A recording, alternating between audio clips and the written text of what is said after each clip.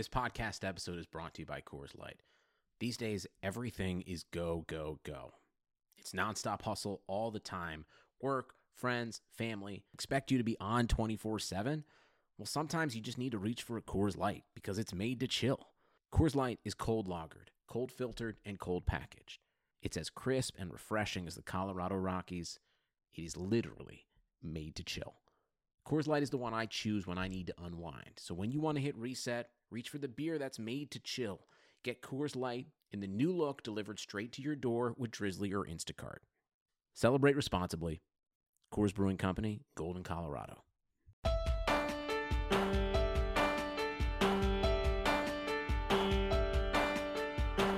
Good morning, Equalizer Extra subscribers. It's time for another episode of the Equalizer podcast.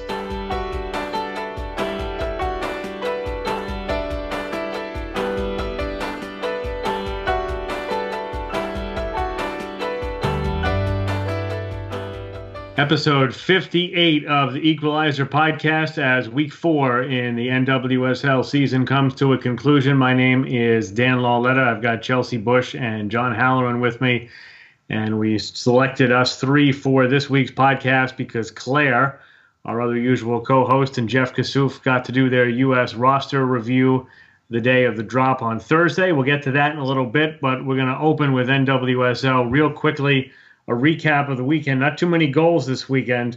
We had a Friday night game in which Utah defeated Chicago 1-0. Katie Johnson was sent off in that game for the Red Stars. 2 scoreless draws on Saturday, North Carolina and Sky Blue, which was interrupted by a weather delay, also the Spirit and the rain. And on Sunday, the Dash with a home win, a rare home win for the Dash, 1-0 over the Orlando Pride, who are now haplessly by themselves on the bottom with 1 point. I actually think, I don't know if everyone's going to agree, but I actually thought the Courage Sky Blue game might be the most interesting game of the weekend because I didn't think the Courage played as well as they should have with the personnel they had. And Sky Blue, after that Spirit game, really hasn't been terrible, but I also think that they really desperately need to get some results because 1 win out of 28, not good enough, and that's their mark in the Denise Reddy era. So I know Chelsey has something to say about Courage Sky Blue, so I'll go to you first. Yeah, I think we've been saying this is the game we've kind of been expecting for probably over a year now, and it's the fact that their Courage's finishing was absolutely terrible. I think I want to say Debinha was like 8 shots, none on goal, something like that. They created plenty of chances, but they really should have put one away. Yeah, they were missing a few players, but this is still a big chunk of that championship roster on the field. And credit to Sky Blue. I think they brought the game to them, but I just thought this was very poor by North Carolina. Particularly the finishing was really what jumped out at me, and that was kind of the point I wanted to make. We all kind of figured this would happen at one point. I just really didn't expect it to be against Sky Blue, to be honest.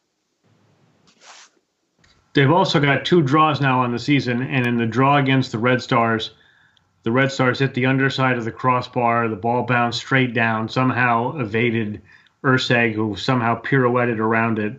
That was in stoppage time. And then 0-0 against Sky Blue. And as you said, they should have been ahead because they hit the post a couple times in the first half. Debinha, I felt like, did that same move 3 or 4 times and couldn't get it on frame in her first start of the season.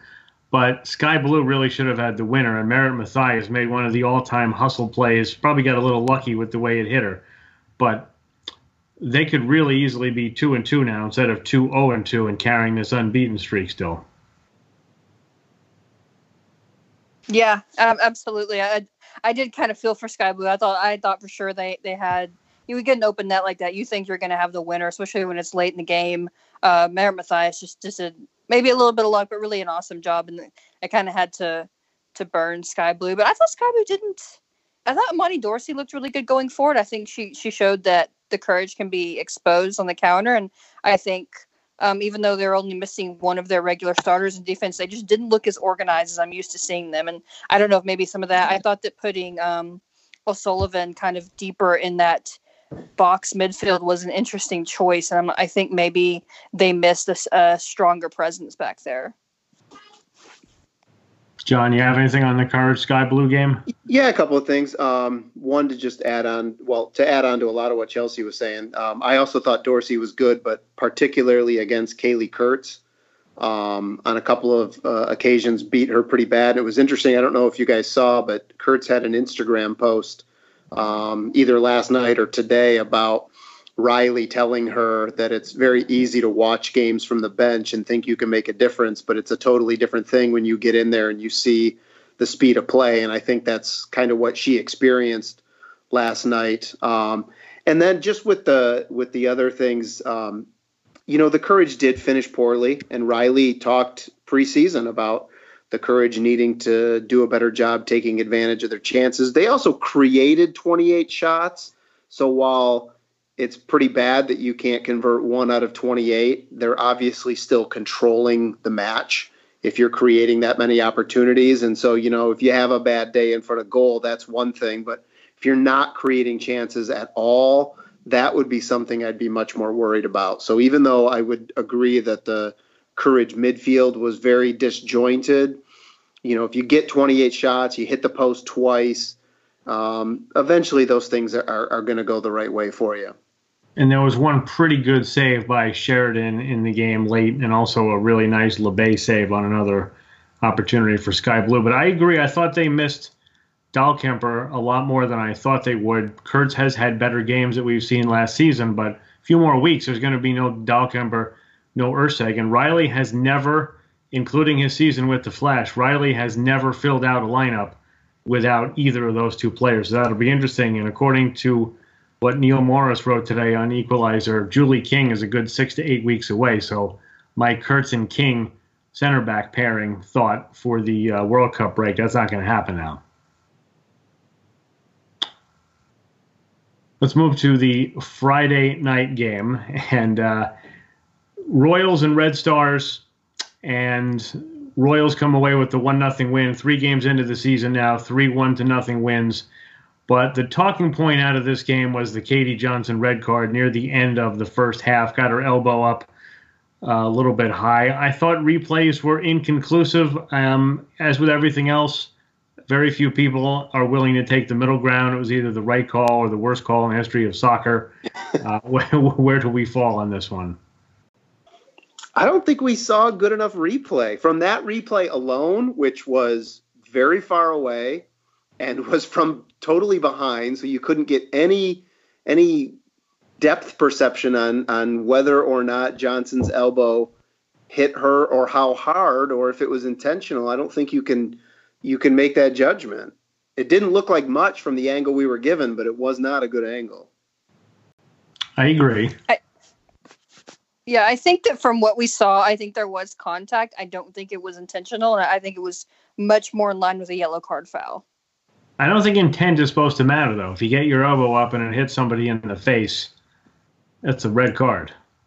I guess according to the laws of the game, I think you're right, but I choose to believe otherwise. Well, my question, let me ask you guys this. We're agreeing that we didn't necessarily get the best look at it on review. So why do we just assume that the referee missed the call rather than assume maybe he got it right because he's there and has done this a lot more often than we have? Maybe they sold it well too, Oh, maybe. But if you don't know, why do we always assume the referee screwed up? Because, let's be honest, we don't have a great history of really good officiating in this league. Well, that is true. There have been some poor refereeing decisions in this league. In fact, I thought Marta should have been sent off at the end of the game against the Dash for coming over and getting Daly high up on the ankle. Yeah, Marta's been very aggressive this year. Wouldn't be the first time she had gotten sent off for a foul on Daly either. But anyway, I thought the Red Stars created a good bit of chances in the second half, considering they were down a player. If you're going to have somebody sent off, I guess Katie Johnson, in terms of where she was playing, wouldn't be someone terrible because she wasn't part of the defensive block, and you still had Kerr up top. Maybe not Kerr's best game in terms of finishing, but I thought the Red Stars were right there and created a decent number of chances. But the Royals have been pretty solid so far. They haven't given anything up. Barnhart's been fantastic. Obviously, you miss Sauerbrunn, but so far so good for the Royals, right? Definitely. And I'll just say it again. My unpopular opinion is that if I was the U.S. coach and I had one game to win, Barnhart would be my keeper. I'm not sure I can argue with that. She just does what she does and does it very well and doesn't tend to make a lot of mistakes. And, Kerr, I think the first one Kerr put right at her, and the second one Kerr took away her own angle. She cut the ball wide, which probably made it a little easier. But and that's also, by the way, the second week in a row that Kerr's has missed some pretty good chances. She struggled 2 weeks ago in Chicago as well. Yeah, that's fair. I got glossed over a little bit more the week before because they won that game 3-0. She also may have been taken down in the box. It looked pretty clear to me on that replay that, again, maybe it was unintentional, but it looked like she either got pulled down or her legs got tangled up on that set piece late in the second half. I couldn't tell. Chelsey Royals for real? Yeah, I think so. I think they came into this with a really good game plan. I think that Rachel Corsi was set to mark Kerr, and she did it pretty well. With the one exception that John mentioned, I do think that was crossing the line and should have been called. But I think otherwise, yeah, it was a physical match. And I saw a lot of talk about that. I don't think it was anything overly physical. I just think they frustrated Kerr, and whether that was, I have to think that was probably by design, because I think it worked well. Yeah, I like what the Royals are doing. I think Vero had a really good game. I think she's been the game changer that she was signed on to be. You may say, yeah, we want to have a little bit more goals, but winning is winning at the end of the day. And defensively, they've been solid. Yeah, someone had sent me a text late after that game about Barnhart and Amy Rodriguez still out there winning games at whatever age they are respectively. And I think Rodriguez had a typical game of a great forward, because I thought she was completely invisible for the first two games, mostly invisible in this game, and then all of a sudden there she is scoring. And that's what a great forward does. You don't have to be great the whole game, but you have to be great once to make a difference, and she did it. She missed one or two pretty good chances earlier in the game, too. Yeah, and I also thought Boyd maybe could have gotten a little bit more of a touch on that and deflected it wide. Maybe that's a little harsh, but I thought she could have done a little better with it. Overall, I was fairly impressed with Emily Boyd, though. I don't think I saw either of her games last season, both of which were shutouts when Nair wasn't there, but I think the Red Stars are in good hands back there, at least in the goalkeeper spot. She's very calm from what I've seen. Does not seem to be rattled by that, the idea of being thrown into the number one at all. Yeah, absolutely. Shall we roll on? Rain and Spirit, 0-0 draw. And yeah, I think it's right to be concerned about the rain at this point. Apparently, I saw the only 30 minutes of this game that mattered because it picked up. I flipped on after the Courage Sky Blue went into weather delay, and I was fairly entertained by it, but I understand the first hour or so, not so much. But a couple of... Yeah, Go ahead. I was just saying it was kind of a drag there for a while. I thought the rain started out with some really good pressure, but they can't create anything. I mean, and kudos to Bledsoe. What they did create, Bledsoe, had a very good game, some very good saves, particularly towards the end. But the rain, I'm not sure what it is. I don't think you can put it entirely on missing Fishlock and Long and Rapinoe, but they don't look lively. I thought Darian Jenkins had a really good game in Houston to start the season. It's kind of quieted down. They're not connecting. They're not playing as quickly as I'm used to seeing a Reign team play. And I think Washington is definitely improved.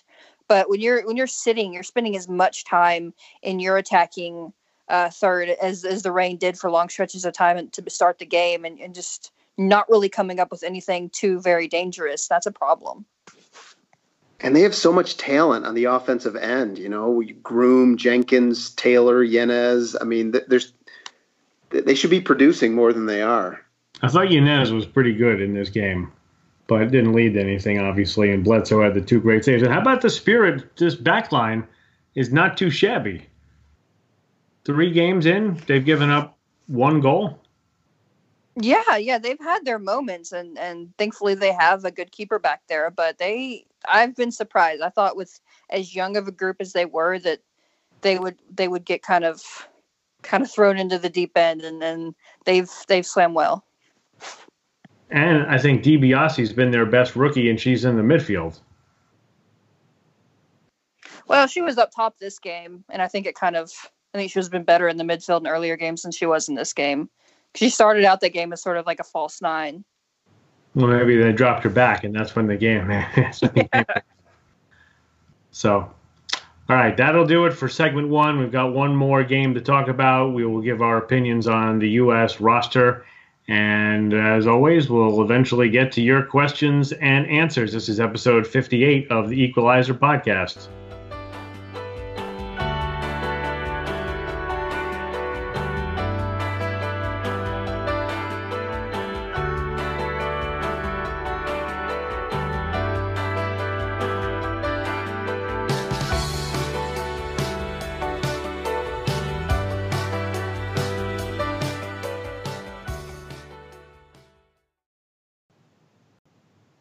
Episode 58, segment 2 of the Equalizer podcast, and a friendly reminder to please rate and review this podcast. The more positive ratings and positive reviews you give us, the more great content we can give to you. So please rate and review the Equalizer podcast today.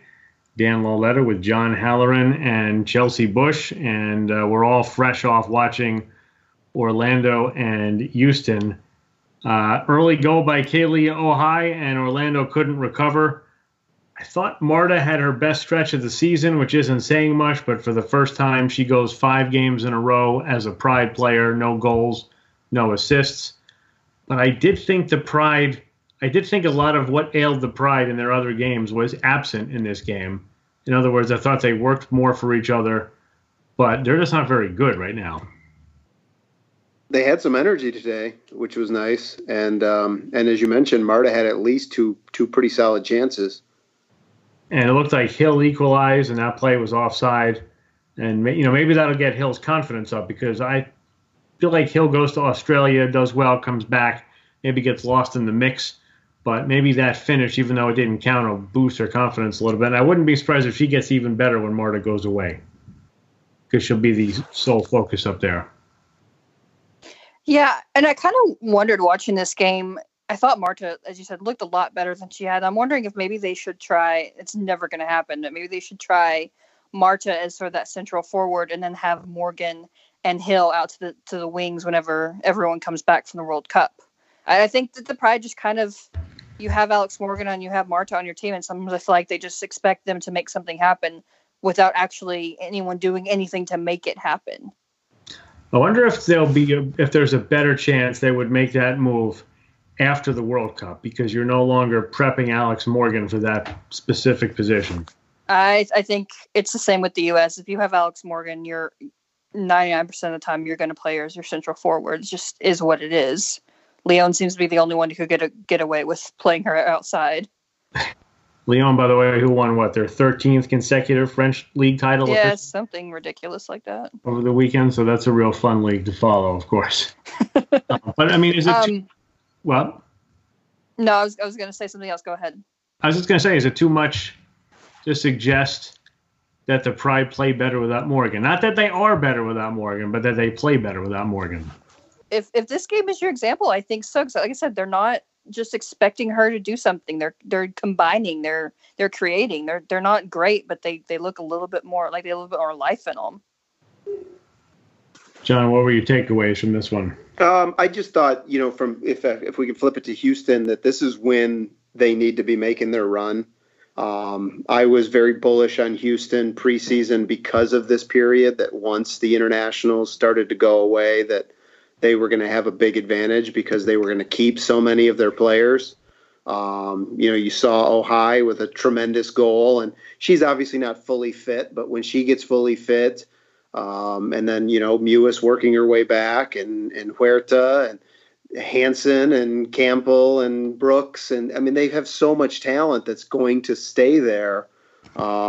This is when they need to start making their run. They got 3 points, today. They're sitting in third place right now. which is fantastic for them because, for the next 2 months, they are probably going to have one of the more talented rosters in the league. And their front four is very good. And even when Daly leaves, will still be very good. And how does Daly, again, not score one-on-one? Yeah, she did this weird hesitation. I didn't know what like she hesitated and then she thought maybe she'd try a chip. Like maybe she was going to try to get, the goalie to go down and then lift it. I couldn't really tell, but it did not seem right the way that she slowed her run down on that opportunity. Yeah, I think she's overthinking it. I think she did the same thing twice against Sky Blue. She I think what John says, she's trying too hard to think about, okay, if I do this, the goalkeeper's going to do this. And if I just, instead of just finishing the damn thing, like we know she can do that. We know she has it in her. That should be 100% a good, solid effort on frame, if not a goal for Rachel Daly, 100% of the time. That should be easy. We know she can rip it from 20 yards. And it's interesting because this was the first game where the Dash didn't face a penalty. So 3 penalties against them. Campbell has saved 2, and one of them hit the post. Carly Lloyd hit the post. So 3 PKs, no goals. But at the same time, Daly's now been 3 times one-on-one with the keeper and has not scored. In fairness, the recycle did lead to the goal that beat Sky Blue, but Daly still got in, didn't score. Yeah, I think that's something that's the Dash are gonna have to work on to, as John said, to take advantage of this period. Is they've got to be more ruthless in front of goal. To me, watching this game, it felt like a lot like the opener against the Reign, where they scored early and kind of let the other team come back into it. And I thought Orlando was going to come up. Orlando thought they came up with one. I thought this was going to end a 1-1 game. And how about this? If the Dash beat Utah next weekend in Utah, they will be 2 games over 500 for the first time ever. Season 6. First time they've never been 2 games over 500. That's amazing. This is their best shot to make the playoffs. Absolutely. And we talked a little bit last week, I guess. I think Chelsey brought it up that Huerta hasn't been as good as we've all thought. She did have the really nice ball that will go overlooked to Ojai that led to the goal. But if they're decent now, if Huerta can get to the level that we all thought she would be, then that they're going to be even better.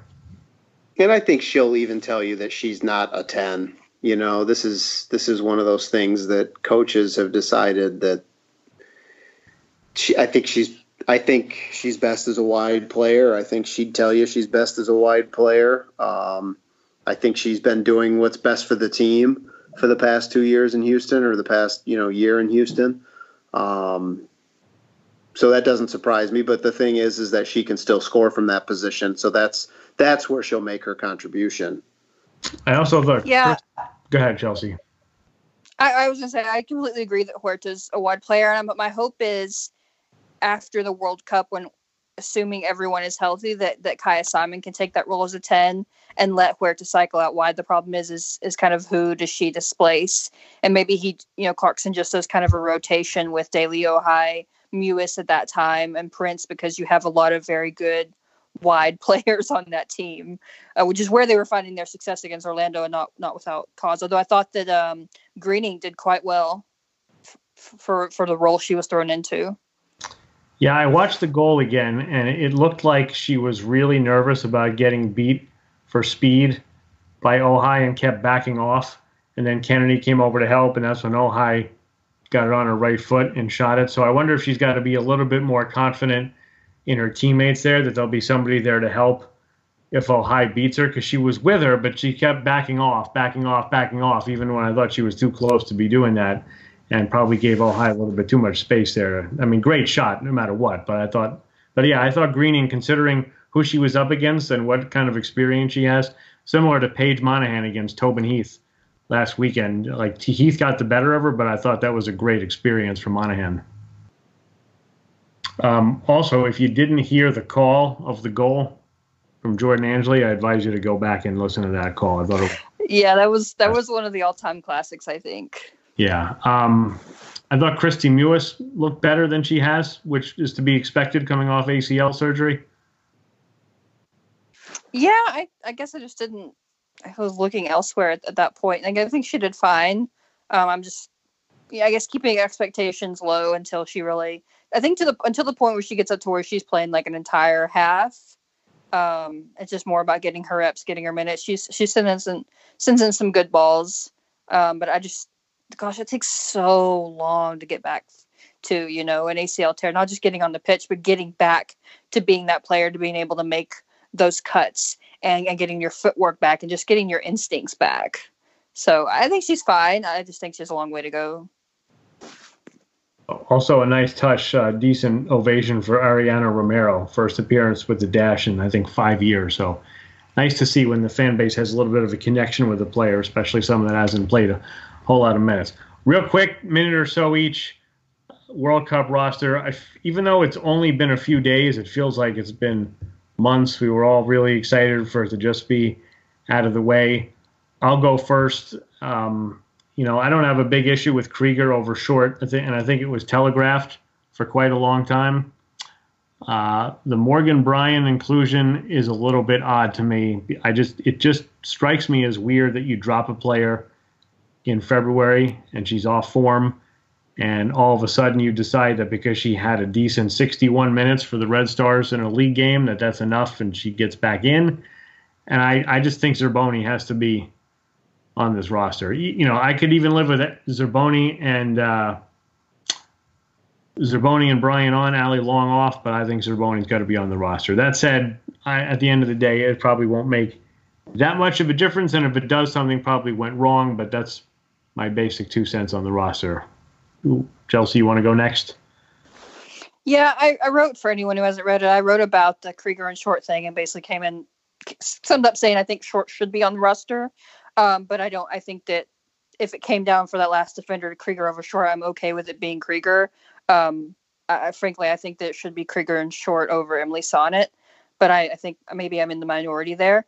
Now, the Morgan Bryan, Ali Long over Zerboni thing, I do think Zerboni's in better form than either one of them and has been for a while. I think Zerboni's done well for the U.S., which I think neither Bryan nor Long can say either. But also, like you said, it's not probably going to matter. Whoever occupies that last spot's not going to play very much. So why not bring in a player like Andy Sullivan, who's not quite ready for it yet, but can get that experience to bring into the next World Cup? I mean, last time you had Whitney Engen, who didn't play any minutes. You had players like Box and Rampone and Kolupny and O'Reilly, who played like 10 minutes apiece. You have the room on a 23-person roster for a young player. Maybe it's Emily Fox. Maybe it's Andy Sullivan. Somebody that is going to be around. You have a lot of veterans on this roster who are absolutely not going to be there next time. And I'm a little bit disappointed once again to see them going in so many spots for age and experience over letting someone get that experience. So I basically did I break it? No. I basically have the same two problems that you guys have mentioned. Zerboni and Short, for me, have to be on that roster. And I think you can make a stronger case for either of them than Morgan Bryan, Ali Long, Jess McDonald, or Emily Sonnet. Sonnet provides a little bit of cover at center back, but Krieger does too, and maybe Ertz does. But that's my problem with the lack of the Zerboni selection, is that if Ertz gets hurt or if they push Ertz into the back line, there's not another natural 6 on that roster. And you're going to end up putting Ali Long or Lindsey Horan or Morgan Bryan or Sam Mewis back there. And I don't think that this system works without a natural number 6. And the U.S. tried playing Ali Long and Horan or Bryan in that kind of dual pivot in 2016, and it didn't work. And I think they're really setting themselves up if something happens to Ertz. My issue with the way Jill Ellis talked about the way the roster was designed is that I kind of agree with you both, and I've been saying this for years, that you don't really need 23 to win a World Cup. Yeah, there's crazy scenarios where you could go down to your 23rd player, but I don't think any team goes in thinking we really need all 23 of these women to play and play a significant role if we're going to win the World Cup. So I'm all in favor of taking younger players. And Jill kept saying, it's not about development, it's about winning. And that's obviously true. But if that's the case, then why why is she also saying that you need to be able to play all these different positions when with 23 you can literally have a backup for every starter, and then you get your third goalkeeper out there? So that doesn't wash with me. And I also agree with you both on Sonnet, who also possibly has been the worst defender in NWSL so far this season, but I just didn't think of her as a bubble player, so it just never occurred to me she wouldn't make it. If I could just add one more thing, that, when you're looking at breaking that down as a whole 23, Ellis brought 7 players for 3 front positions and 7 players for 4 positions in the back. And that is a mistake, in my opinion, because you've sacrificed, if you just look at that, at how many players you brought for how many players they're replacing, you could put yourself in a really bad position and have an extra 2 forwards on the bench that you have no need for at all.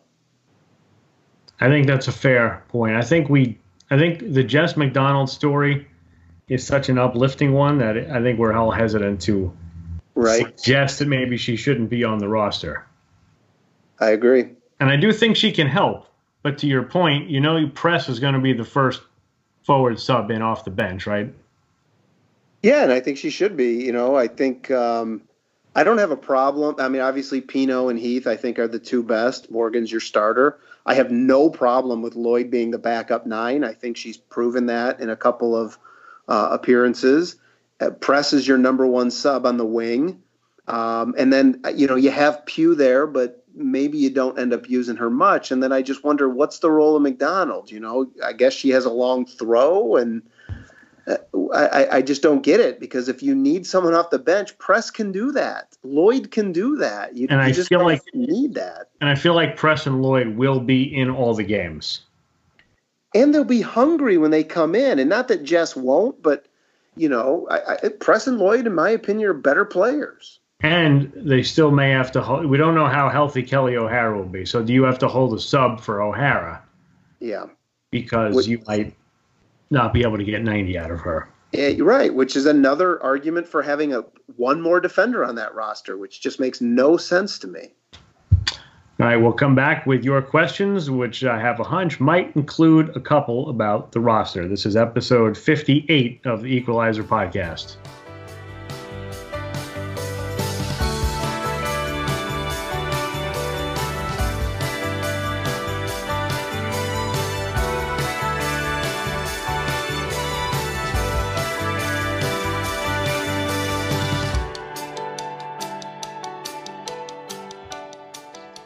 Episode 58, segment 3, Equalizer podcast. Dan with Chelsey and John taking your questions. The hashtag is EQZPod. That's hashtag EQZPOD. Send them in any time during the week. We'll try to get your question read and answered on air. Brandon Holmes, do y'all remember how many caps Shannon Box had leading up to the 2015 World Cup? If this roster leak is accurate, I guess this was sent in before we got the roster, but all the leaks were accurate. Is the inclusion of some veterans who have been in big games but might be on the decline in their careers a predictable Ellis move? I would say yes. Box had a lot of caps. A lot of people didn't expect her to make it. I don't know how many, but only had one in the World Cup and a couple after that. So whatever she had, minused by a few. But you know what? For all the 2015 roster quibbling, I think the U.S. won that tournament, so the roster couldn't have been that bad. Bill Blatchy, 7 forward seems unnecessary for the roster, especially with the locked-in front 3 who will be playing 80% of all games. Do you think that was the right choice instead of bolstering a midfield and defense that arguably lack as much depth? Great question. We hit that on the last segment, but we mostly agree. Sam I Am says, Royals take over Reigns' playoff position. Yeah, I'm hyping the playoffs already. Other 3 likely remain the same. I'm not ready to jump on the Royals bandwagon yet, but I'm not disappointed that somebody new is at the top of the league at this point. I will say that, no, I was definitely, at least, up to this point, have under anticipated what the Royals were going to do, and probably over anticipated what the Reign were going to do. Yeah, that's fair, and I'm probably in agreement on both counts. I do think the Royals will have some tougher competition coming up down the line, and they're going to struggle on defense. Although Michelle Maimone has been a find for Laura. For all Laura Harvey doesn't do at the top of the draft, she has found some really good players down drafts. Maimone looks like the next one.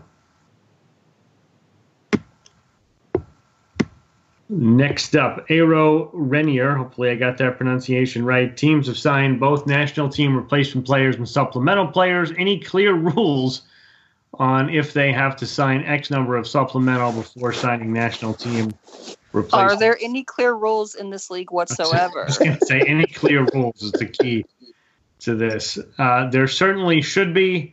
And I should know this, but to be honest, I don't. So we'll try to track that down. You may or may not know that there's no communication staff right now for NWSL, so it's not as easy. All right, next one's a good one from Kayla. Should the NWSL get VAR, video assistant referee, like the MLS? If yes, how long do you think we would have to wait? How would it have changed the games this weekend alone? I'm going to answer this one first. I am philosophically opposed to VAR. I don't like it at all. I'm anti-replay all across the sporting landscape. That said, if you're going to have it at the top of the game, then yes, NWSL should have it. It is extraordinarily expensive, especially when you're putting it into venues that are not yours and that you maybe aren't going to be at for such a long time. How would it have changed the games this weekend? Maybe they had a better review of the Katie Johnson red card, and maybe she doesn't get it. Whether that changes the game, I don't know. Like you talked about John Kerr getting taken down.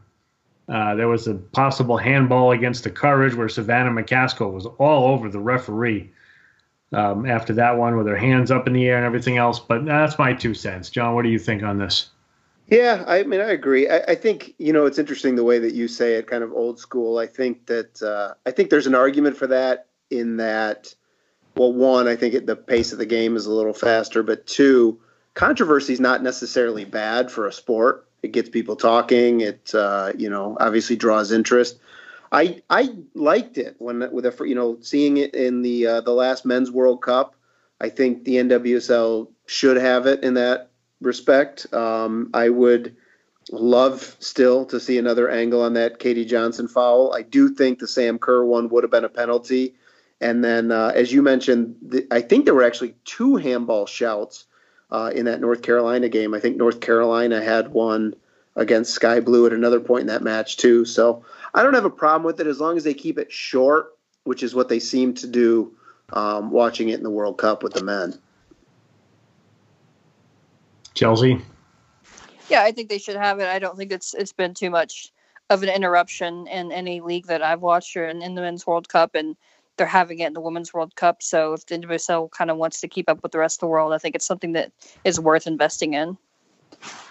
It's interesting because I've been on the on the social media, talking up that it was a horrible job by FIFA waiting so long to say that they were doing it for the women, and now they're promoting all the VAR officials and whatnot. In the back of my mind, I'm thinking I actually don't like VAR, but the point is, if it's in the Men's World Cup, it should be in the Women's World Cup. I think that's a period end of conversation, sort of thing. Sandra Herrera, where's Claire? I think we answered this one already on Twitter. Claire has been banned, folks. We're not making the official announcement like the Sam Johnson suspension, but Claire's been banned from the podcast for the time being.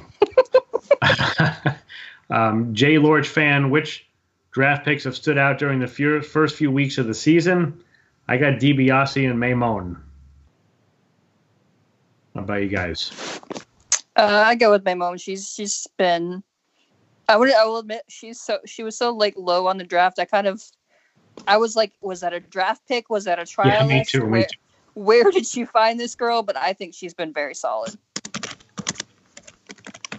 And also, I just thought of somebody else and it just left my head. Leah Pruitt. Leah Pruitt. That's what I was going to say. Pruitt. I also think Sam Staub for Washington's done a pretty good job. Yeah, I agree. 2 from Jay Lorch fan. What do you think U.S. will do against Sweden in the knockout stage? What would be the best lineup? I think that's supposed to mean group stage because that's the last U.S. group opponent. Impossible to answer. Depends what you're trying to do.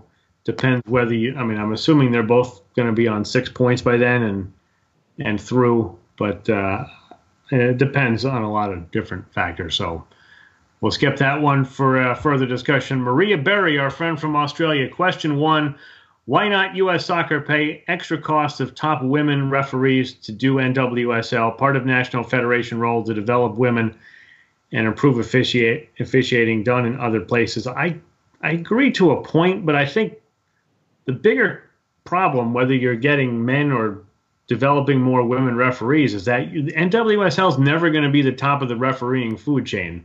So no matter who you're developing, there's always going to be a better refereeing job for anybody who's in this league. And until we get, I think that goes for everybody, broadcasters, PR people, everybody but the players, really. Yeah, I think it was Tannerwald who had a piece last year or the year before that showed the massive pay disparity between the leagues in terms of refereeing pay. So you're right. As soon as they get better, they're going to leave. And I don't know, how do we fall on that? Is that something where should they be paid the same for MLS and NWSL? I think ideally, yes. I don't know. You got to figure out a way to make that happen. It's the same job, right? Yes. As level soccer, so maybe they should be paid the same. But obviously that's not happening. Chelsey, you want to jump in on this one or abstain? I don't have anything new to add. I just agree with everything I just agree with everything that you said, and particularly on the point about the pay. That's a good point. I hadn't really thought about that before, but it is tier 1 soccer, same 90 minutes, should be paid the same. Probably never going to happen. Should be. No, I agree. All right, one more from Maria Berry. Unfortunately, North Carolina looks too unreliable weather-wise to host an NWSL final. Does that advantage Utah as host site? No. They have excellent drainage. Yeah, exactly. First of all, they have excellent. Yeah, I lived there in the Cary area for 6 years. It doesn't have any worse weather than anywhere else. I think maybe it appears that way on some of the games, but also Utah could have a snow game potentially. So there's that. At this point, I would settle for any place.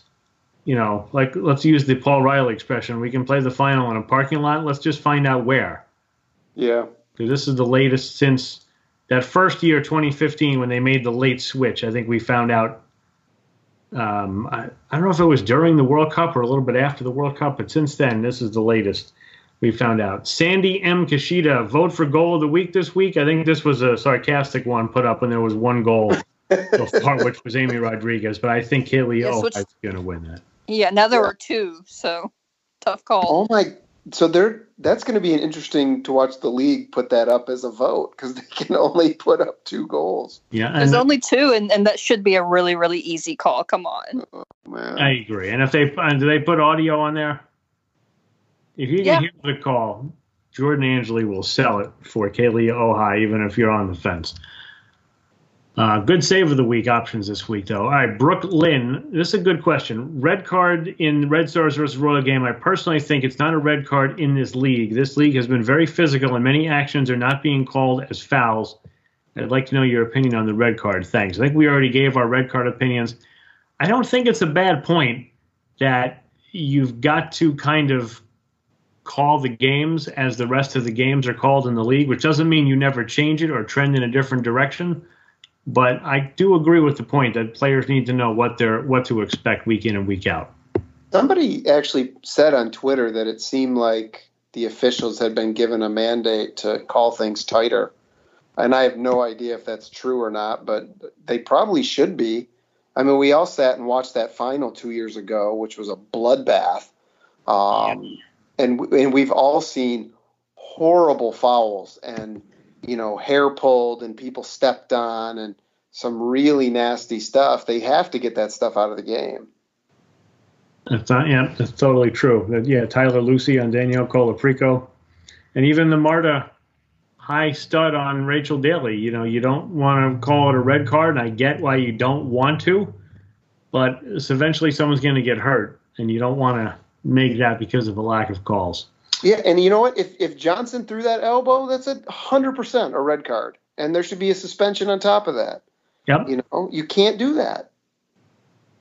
All right, turn back the clock when evaluating the health of the league. How heavily should we weigh attendance figures? The numbers so far this year, excluding Utah, seem concerning. Don't forget, Portland hasn't had a game yet. I don't know about how heavily you should weigh it, but I think like Sky Blue getting 1,300 and 1,300 at this stage in the game shouldn't be acceptable. There's weather factors in some places. I think the Spirit are not in great shape so far. Right. I'd like to see it be higher. I don't know if that's the overall. I mean, look, more so than other leagues. We're selling.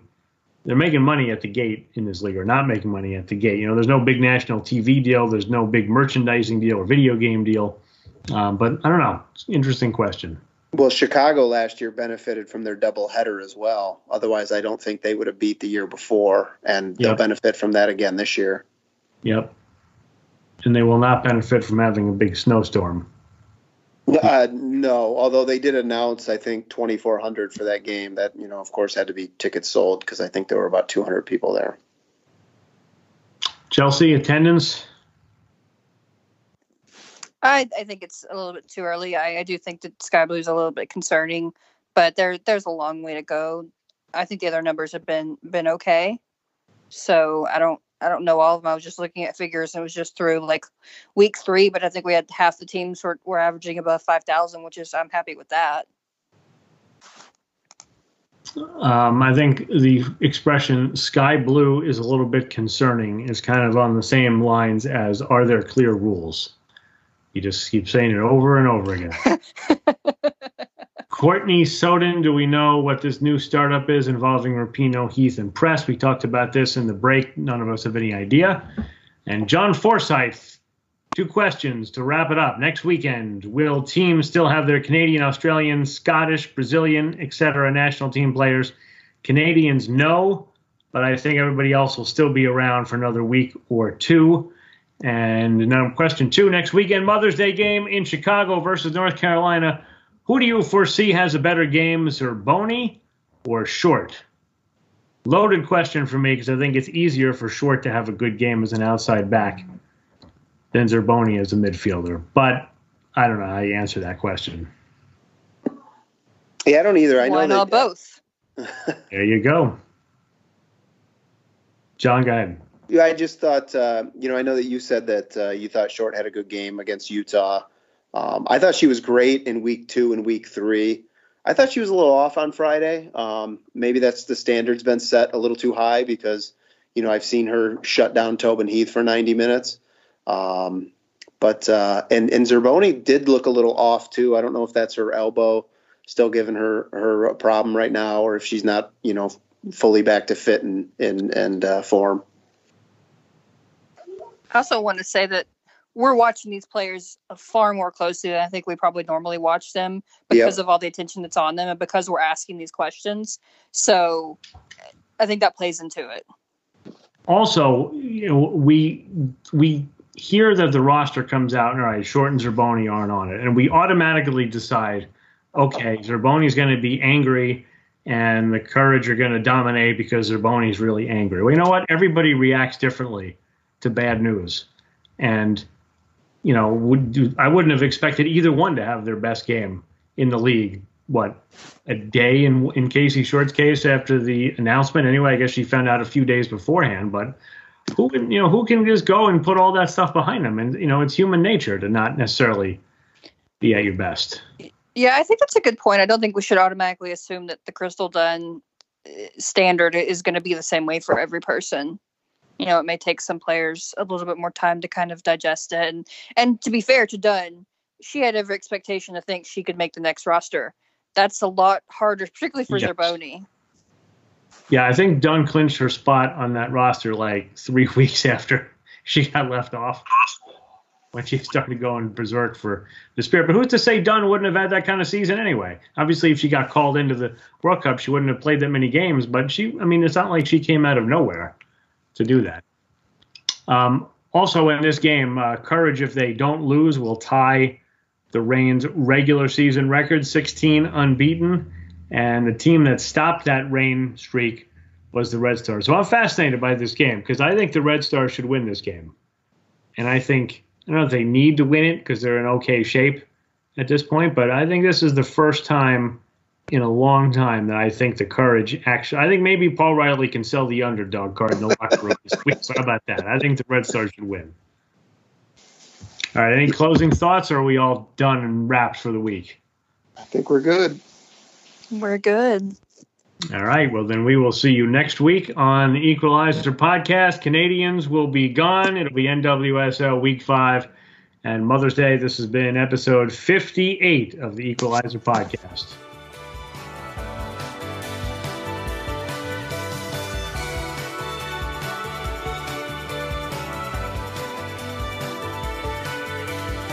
Thank you for listening to the Equalizer podcast. The views and opinions expressed are those of the hosts and do not necessarily represent those of Equalizer Soccer. We thank you for listening and hope to see you next time.